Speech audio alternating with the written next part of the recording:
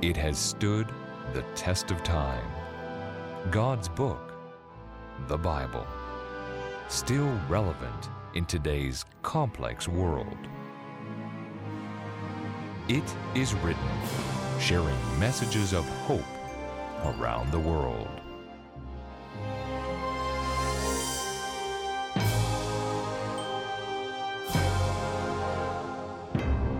J. Robertson McQuilkin married the love of his life, Muriel. Together they had enjoyed many years. He was able to serve in a ministry of education.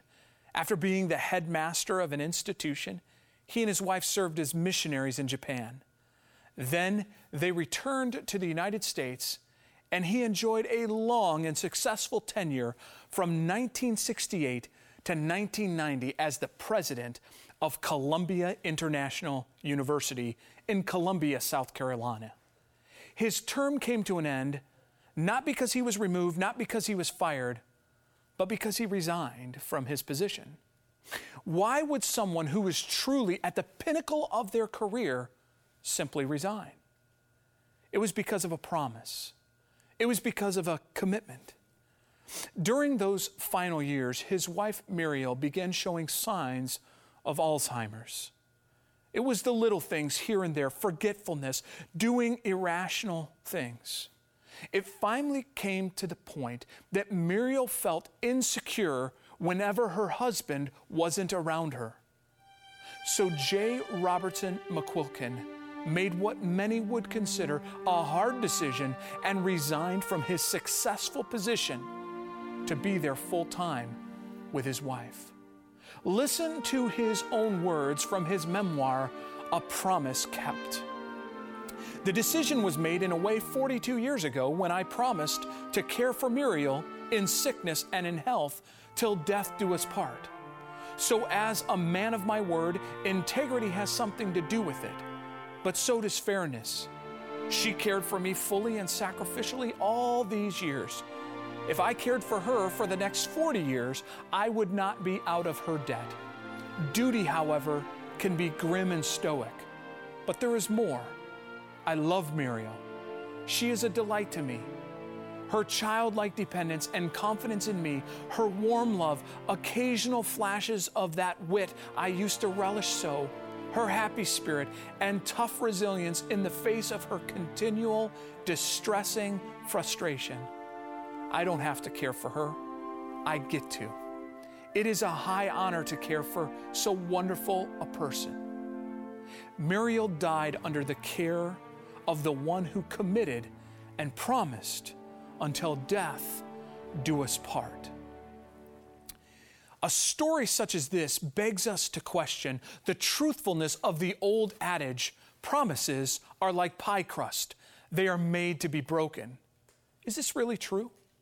J. Robertson McQuilkin didn't think so. He kept his promise, even though it meant great sacrifice on his part. The Bible speaks of promises. In fact, the Bible mentions the word promise over 50 times. It uses an even stronger word, covenant, which is a contract or an agreement, over 300 times. The first use of the word covenant in the Bible is found in the story that we've been studying, the real and true story of Noah. You'll remember that God made a covenant with Noah in Genesis chapter 6, verses 17 and 18. Genesis 6, 17 and 18. And behold, I myself am bringing floodwaters on the earth to destroy from under heaven all flesh in which is the breath of life. Everything that is on the earth shall die. But I will establish my covenant with you, and you shall go into the ark, you, your sons, your wife, and your sons' wives with you. Here God makes a covenant with Noah, a promise to save him in this ark. Now, we have studied Noah over the course of the last programs, and if you've missed one of those programs, you can go to our website, itiswrittencanada.ca, and find the programs there, or you can go to youtube.com/IIW Canada, and there you can also watch the programs to catch up with where we are this week. God establishes an agreement with Noah to save his family in the ark, and that is exactly what he did. God gave Noah instructions. Noah was obedient to those instructions and warned the people of the earth and then built the ark. Then God was faithful to his promise and through his grace saved Noah and his family and the representative animals of the earth all in the ark. Remember, the flood teaches God's grace and his mercy. And although the whole earth was absolutely corrupt, God extended a 120-year probationary period, and he provided a way of escape to get on the ark. It was just one small act of faith and obedience. But the flood also teaches us about God's justice. There is a day of reckoning. God must bring things to an end. Jesus himself compared the last day to Noah's time. But the flood also teaches us about a God who keeps promises. Noah, his family, and the representative animals were all safely on the ark. Notice how the story continues in Genesis chapter 7, verses 17 to 24. Now the flood was on the earth 40 days, and the waters increased and lifted up the ark, and it rose high above the earth. The waters prevailed and greatly increased on the earth, and the ark moved about on the surface of the waters. And the waters prevailed exceedingly on the earth, and all the high hills under the whole heaven were covered. The waters prevailed 15 cubits upward, and the mountains were covered. And all flesh died that moved on the earth, birds and cattle, and beasts, and every creeping thing that creeps on the earth, and every man. All in whose nostrils was the breath of the Spirit of life, all that was on the dry land died. So he destroyed all living things which were on the face of the ground, both man and cattle, creeping thing and bird of the air. They were destroyed from the earth. Only Noah and those who were with him in the ark remained alive, and the waters prevailed on the earth 150 days. The flood was universal in its effect. The floodwater rose 15 cubits above the highest mountaintops. That is 8 meters above the highest of mountains. But I want you to also notice what the Bible says. All the earth and all the creatures that dwelt on the earth and all the birds of the air, all of mankind, except for Noah and his family, died in the flood. There were no stowaways on the ark. No one else built a boat. There was no fight for control of the ark. God made a promise, and he made a covenant that only those who got on the ark through free choice would survive. God was true to his word. Can you imagine what Noah and his family went through? Can you imagine the thunder, the rolling seas, the pandemonium? Yet through it all, they had God's promise. Friend, today we have God's promises. Are you facing a crisis? Maybe you have a marriage that is falling apart. Maybe you have a growing health concern. Jesus says, come to him, and he will give you peace. God is faithful. He was faithful to Noah, and he will be faithful to you. What happened next? Did God leave Noah to float around on the boat forever? Of course not. Listen to how the story continues in Genesis chapter 8, verses 1 to 5. Then God remembered Noah and every living thing and all the animals that were with him in the ark. And God made a wind to pass over the earth, and the water subsided. The fountains of the deep and the windows of heaven were all stopped, and the rain from heaven was restrained. And the waters receded continually from the earth. At the end of the 150 days, the waters decreased. Then the ark rested in the 7th month, the 17th day of the month, on the mountains of Ararat. and the waters decreased continually until the 10th month. In the 10th month, on the first day of the month, the tops of the mountains were seen. God didn't forget Noah. He remembered Noah. In this vast universe of God's creation, He didn't forget His promise to Noah. And friend, He won't, and He doesn't forget you either. So the flood stops. The rain stops. The water coming from the earth stops. The Bible says that God then sent a wind upon the earth, and the waters began to recede. So much so that the ark came to rest on the mountains of Ararat as the tops of those mountains were exposed. The Bible says that this episode lasted 150 days or 5 months. Can you imagine? Noah and his family on a boat for 5 months. In addition, the animals that they cared for and all that comes with that. Yet they trusted God. They knew that He was faithful. They trusted in Him. So as the ark came to rest there in the mountains of Ararat, there was still an abundance of water on the earth. They waited in the ark another 3 months to even see if they could leave the ark. So the Bible tells us that Noah would test to see if the land was ready for them to disembark the ark. Let's read. So it came to pass at the end of 40 days that Noah opened the window of the ark which he had made. Then he sent out a raven which kept going to and fro until the waters had dried up from the earth. He also sent out from himself a dove to see if the waters had receded from the face of the ground. But the dove found no resting place for the sole of her foot, and she returned into the ark to him. For the waters were on the face of the whole earth. So he put out his hand and took her and drew her into the ark to himself. And he waited yet another 7 days. And again he sent the dove out from the ark. Then the dove came to him in the evening, and behold, a freshly plucked olive leaf was in her mouth. And Noah knew that the waters had receded from the earth. So he waited yet another 7 days, and sent out the dove, which did not return again to him anymore. Noah sent out messengers, so to speak, to see if the waters had receded enough. He sent out a raven, which kept returning to the ark as long as there was no place else to rest. He also sent out a dove. I'm sure Noah and his family, not to mention the animals, were all anxious to leave this boat and be on solid ground. But he exercised patience. Noah trusted God. He had faith in Him.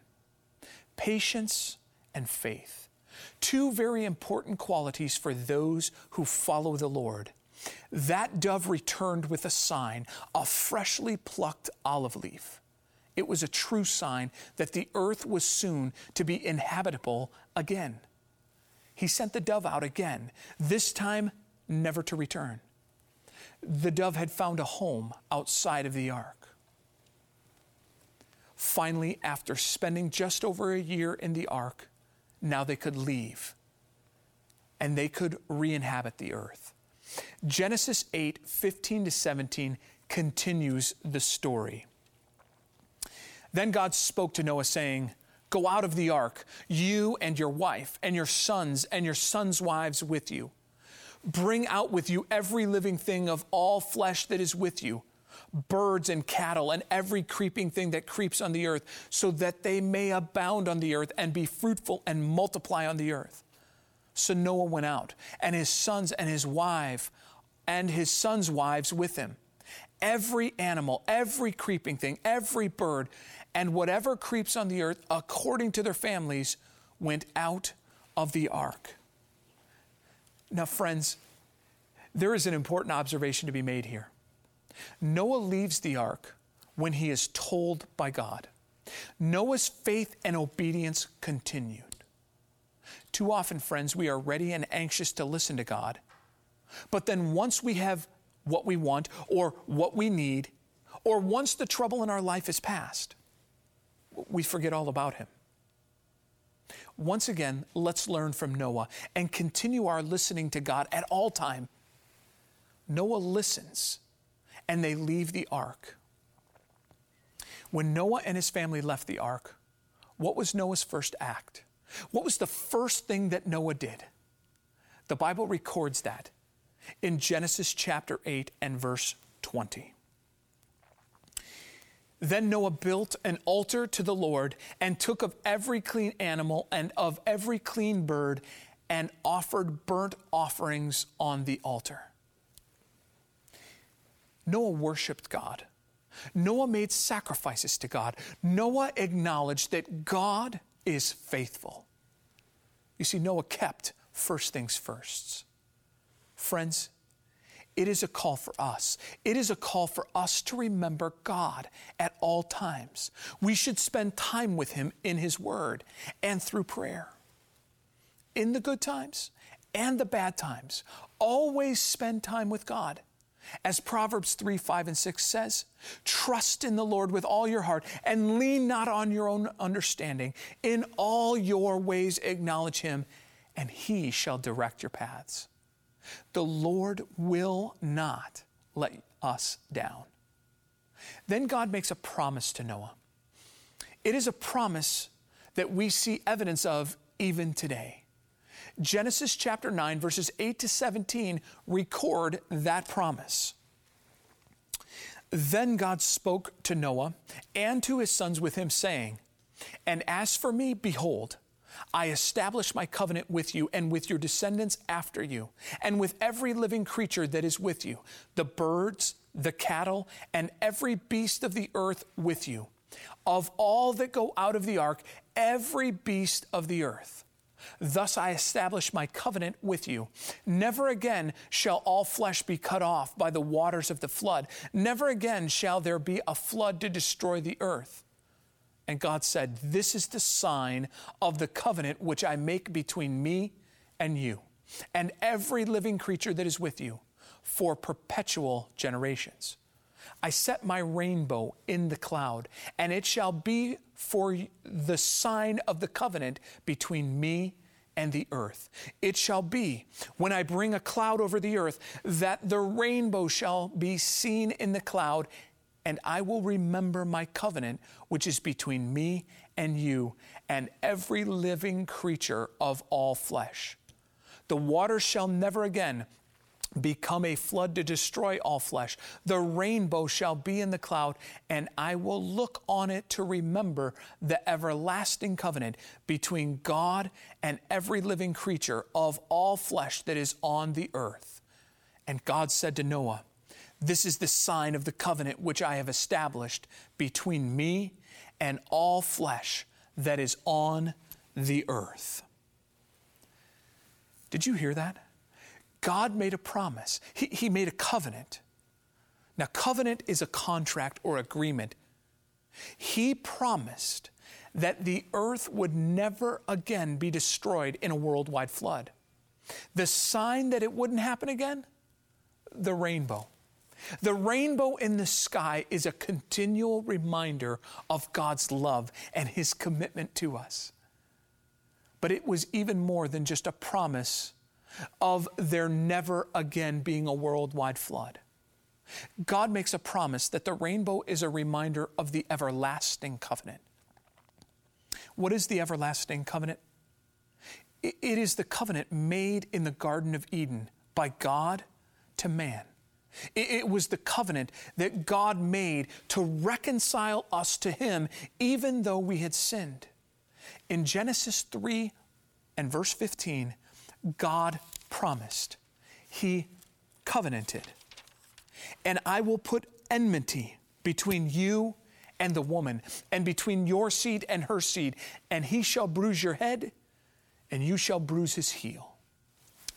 God promised, there in the midst of that garden, He made a covenant that even though man had disobeyed and sent into motion an entire series of dominoes falling that affected the entire universe, there He promised to save man from his sin. It is the everlasting covenant that God wants to make with us as His sons and daughters. Every time we see a rainbow, It is a reminder of God's faithfulness. The rainbow is a symbol that reminds us of the goodness of God. But it also draws our attention to the trust and obedience of Noah. The rainbow is a reminder that we can only find true refuge with the Lord. The rainbow surrounds the very throne of God. Even now, today, the rainbow is there around the throne. Revelation chapter 4, verses 2 and 3 describe that heavenly throne room and the rainbow that is there. Immediately I was in the Spirit, and behold, a throne set in heaven, and one sat on the throne. And he who sat there was like a jasper and a sardius stone in appearance. And there was a rainbow around the throne in appearance like an emerald.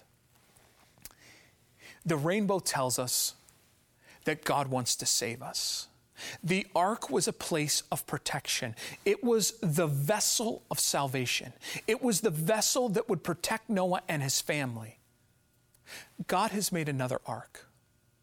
It is an ark for today. It is an ark that isn't a physical structure, but it provides even more protection. The ark that God has provided today is the outstretched arms of Jesus. He is the only one who can save us from our sins.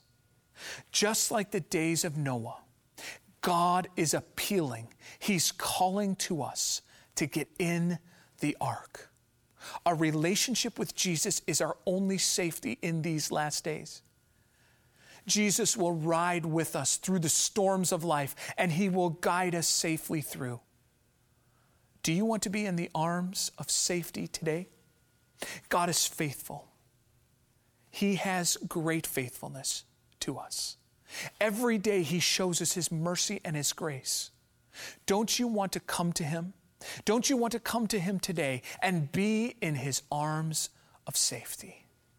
Listen to this song, "Great is thy faithfulness," and may each of us be drawn into the arms of Jesus. Great is thy faithfulness, O God, my Father. There is no shadow of turning with thee. Thou changest not, thy compassions, they fail not. As thou hast been, thou forever wilt be. Great is thy faithfulness, great is thy faithfulness. Morning by morning, new mercies I see. All I have needed, thy hand hath provided. Great is thy faithfulness, Lord, unto me. Summer and winter, springtime and harvest, sun, moon, and stars in their courses above, join with all nature in manifold witness to thy great faithfulness, mercy, and love. Great is thy faithfulness, great is thy faithfulness. Morning by morning, new mercies I see, and all I have needed, thy hand hath provided. Great is thy faithfulness, Lord, unto me.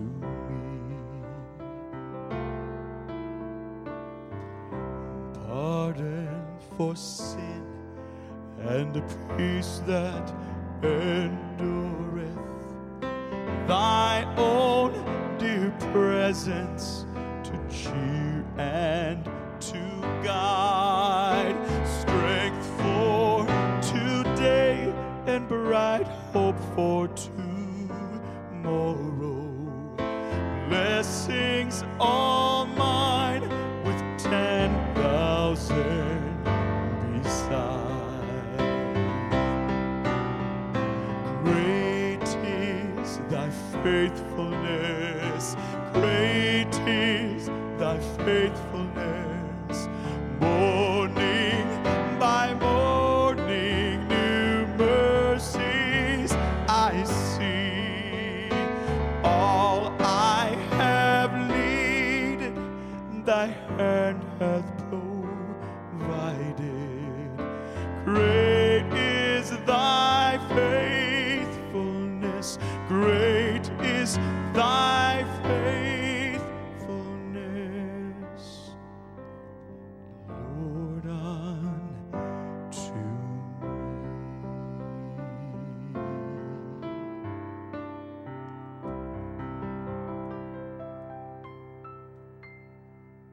Let's pray.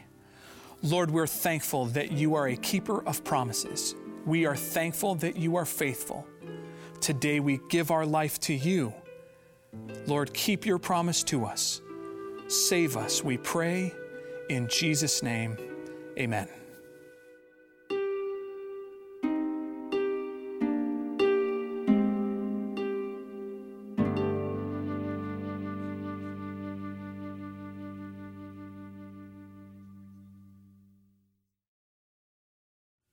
I hope you've been enjoying this series, Noah, the Real Story. I'd like to offer you the 6-part DVD set, which goes over the whole series of Noah and God's faithfulness for this time. Here's the information that you need to get today's offer. To request today's offer, just log on to www.itiswrittencanada.ca. That's www.itiswrittencanada.ca and select the TV program tab. For Canadian viewers, the offer will be sent free and postage paid. For viewers outside of Canada, shipping charges will apply. If you prefer, you may call toll-free at 1-888-CALL-IIW. That's 1-888-CALL-IIW. Call anytime. Lines are open 24 hours daily. That's 1-888-CALL-IIW. Or if you wish, you may write to us at It Is Written, Box 2010, Oshawa, Ontario, L1H 7V4. The story of Noah is the story of a loving God who wants to save his people. I hope and pray that these programs have been stirring you, have been drawing you nearer to want to follow Jesus more. He's calling and he's appealing to do so. I hope that you'll join us for next week's program. But until then, remember, man shall not live by bread alone, but by every word that proceeds from the mouth of God.